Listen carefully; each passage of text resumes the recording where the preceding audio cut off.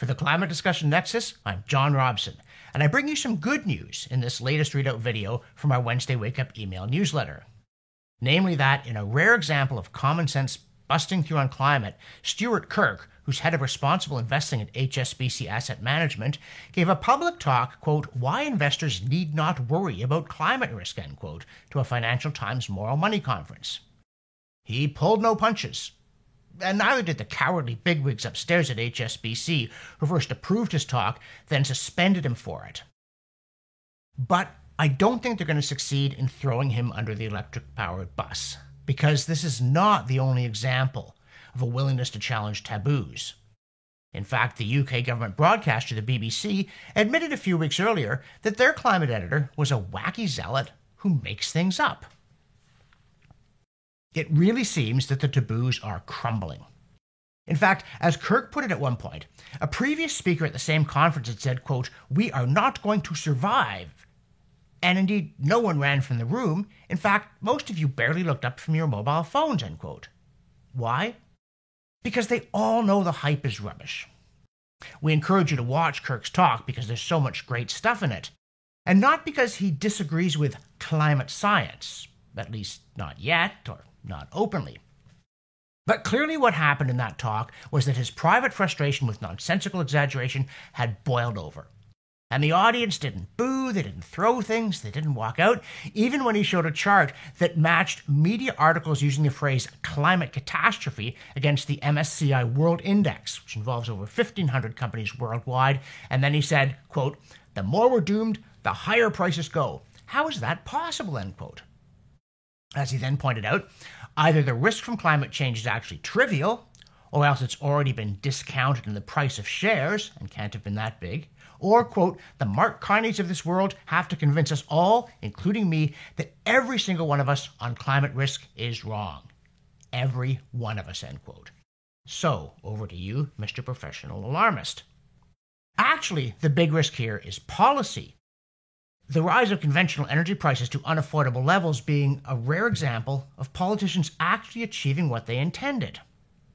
As a Toronto Sun editorial put it, quote, "Reducing fossil fuel energy consumption by making it increasingly unaffordable for Canadians lies at the foundation of the Trudeau government's carbon pricing policies.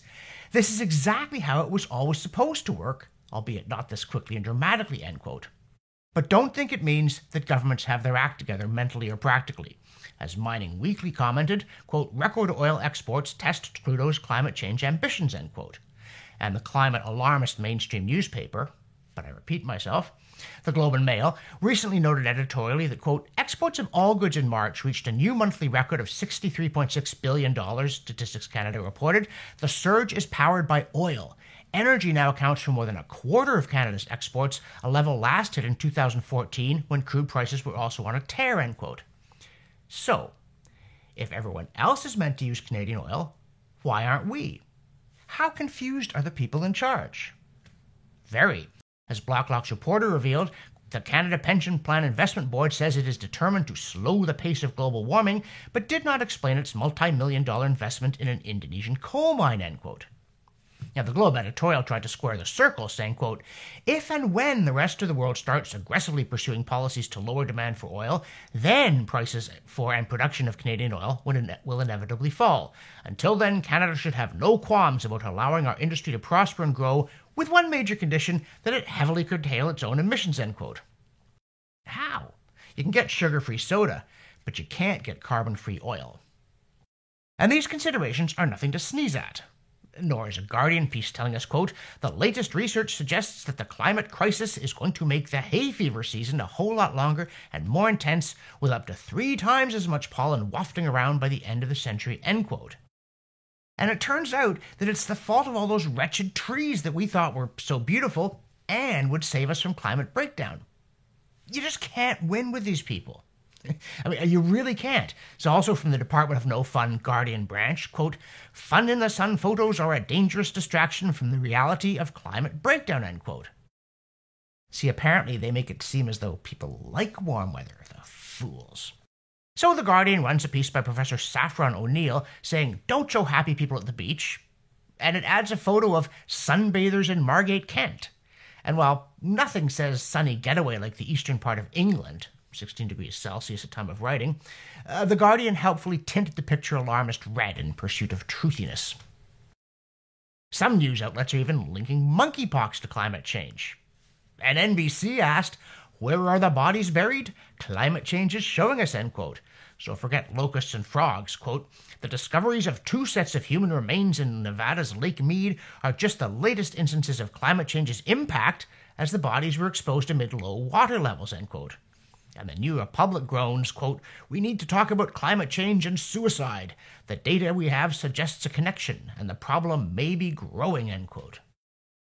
Yeah, like the media killing their own credibility with such absurd stories. And now, a word from our sponsor. And yes, it's still you. And we want to thank all the people who've responded to our appeals by making a one-time or monthly pledge. For the rest of you, I really want to emphasize, for us to produce the videos, for us to produce the newsletters, and keep injecting sanity into the climate debate, what we need is for 1 in 6 of our YouTube subscribers to click here and make a pledge of $2 a month, $3 a month, $5 a month. That's what it's going to take to sustain our efforts for as long as they're needed. So click here, cup of coffee a month, that'll keep us in business. And now, back to me. Now, speaking of people pushing back against the absurdity, Elon Musk just unloaded on ESG, or environmental, social, and corporate governance. ESG, to put it bluntly, is a device for bullying companies into putting other people's money into left-wing causes. And Musk just called it a scam after Standard & Poor's Global ESG Index dropped his Tesla electrical vehicle giant from its list while still including ExxonMobil. And this prompted NBC to stammer, quote, some climate advocates who see Musk as having made real gains in reducing the nation's dependency on fossil fuels wonder why Musk, of all the world's billionaires, has touched such a nerve on the left, end quote. Gee, that's a tough one. It must have something to do with reality. Especially since, again, it's not just him. BlackRock, the investment giant that Powerline called, quote, perhaps the number one force behind ESG, end quote, and also, quote, the world's largest asset manager with $10 trillion under management, end quote, just executed a sharp and suspiciously timed U-turn on the subject. As the Telegraph reported, quote, BlackRock has warned it will vote against most shareholder green activism this year for being too extreme.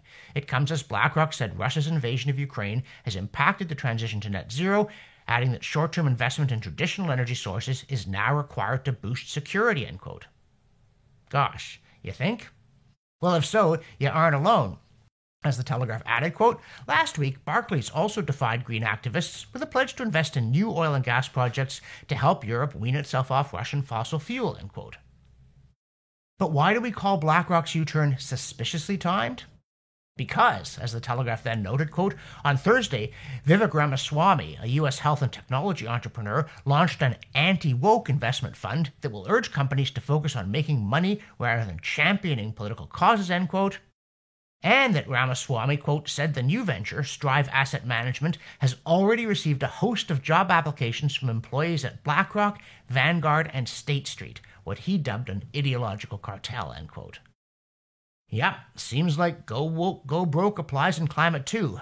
And by the way, Mr. Ramaswamy, you might want to telephone a man named Stuart Kirk. Now, while sanity threatens the worlds of business and academia, government remains insulated.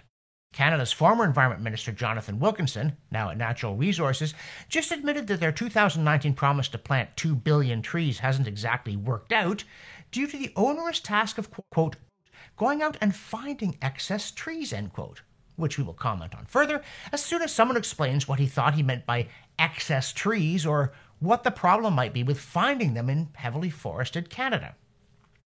Now, as usual, politicians' difficulty in finding the trees for the forest doesn't dent their self-esteem. Quote, we've been very public that the numbers are going to ramp up over the next number of years. We are very comfortable that we're on track to get to 2 billion trees, end quote.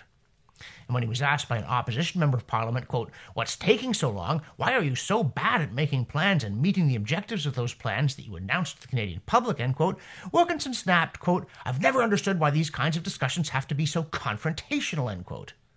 Maybe because you're smug, inept, and sanctimonious? You never know. But here's something we do know. It doesn't matter how cleverly alarmists explain why and how we're all doomed by relentless warming if the planet is not warming relentlessly. Indeed, should it turn out that the late 20th century was the last part of the rebound from the Little Ice Age, driven partly by an unusually active sun, the scare will evaporate and we at CDN will have to find a new way to earn a living. Meanwhile, don't forget to send money. But the fact is that, as Fritz Fahrenhold just reminded us, there has been no warming in the last 7 years, even as atmospheric CO2 continues to rise, and the warming trend over the last 20 years has been much weaker than in the previous 20. He asks, why hasn't this been reported? Why indeed? Or this. If you've seen our video, Big Trouble in the Tropical Troposphere, and if not, true fun awaits you, you'll know that ground zero for global warming isn't on the ground at all. It's about 15 kilometers above the equator in the troposphere over the tropics. That's where every climate model ever run says the warming from greenhouse gases should be strongest and fastest. But data from both satellites and weather balloons doesn't match what models predict, including another database developed using an even larger library of weather balloon records that shows temperatures up there today are about where they were in the late 1980s. Oops. Also oops. Like stout Cortez and his men, we at CDN by the sea stare at the Pacific with eagle eyes, then look upon each other with a wild surmise that if the ocean at Talcahuano, Chile, starts dropping any faster, it may soon be gone altogether. According to the PSMSL data, the Pacific Ocean is dropping there by about 3.8 millimeters a year, almost as if the oceans didn't get the memo about what they're supposed to be doing. As usual in the newsletter, we also dip into the CO2science.org archive and Google the pronunciation of dengue fever to tell you that a study on the way in which climate change might help spread the Aedes aegypti mosquitoes in cities, the mosquitoes that already pass dengue on to some 50 million people a year. And it looks for some reason at far north Queensland, Australia. Well, the reason is it looks at Cairns, which has about 150,000 people, but seems to be the dengue capital of Australia. And they find that actually it's far from clear that a warming planet would unleash this particular plague either. For the Climate Discussion Nexus, I'm John Robson, and I'm waking up to woke.